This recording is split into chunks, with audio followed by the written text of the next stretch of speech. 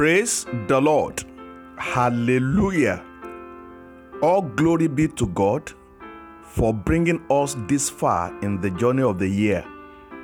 It is my prayer that God, by His mighty hand, will sustain and preserve you.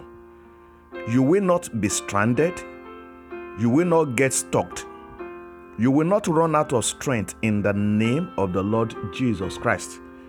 For today's episode of the Priestly Blessings, I will be reading from Proverbs chapter 12, verse 2.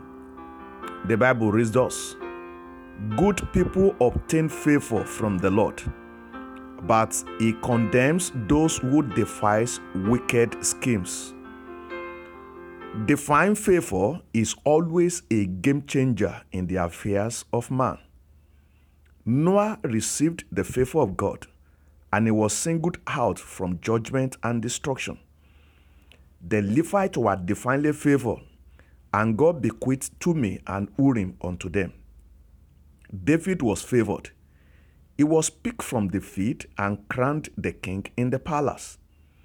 Elizabeth was favored, and she hosted the mother of the Lord.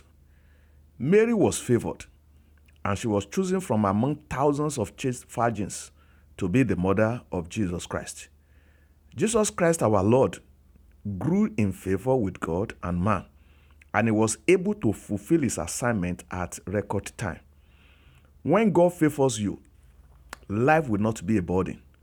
When God favors you, men will honor and serve you.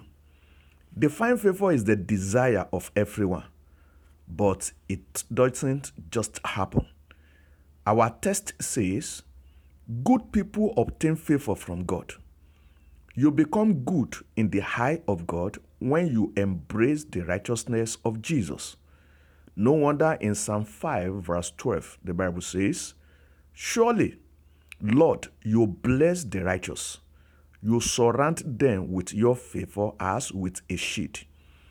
As you resolve to pursue and embrace the righteousness of Jesus, I pray God will bestow His favor upon you. He will surround you with favor as with a shield.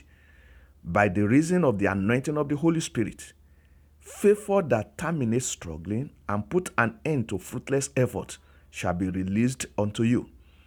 As God shows you favor, men will honor you and serve you.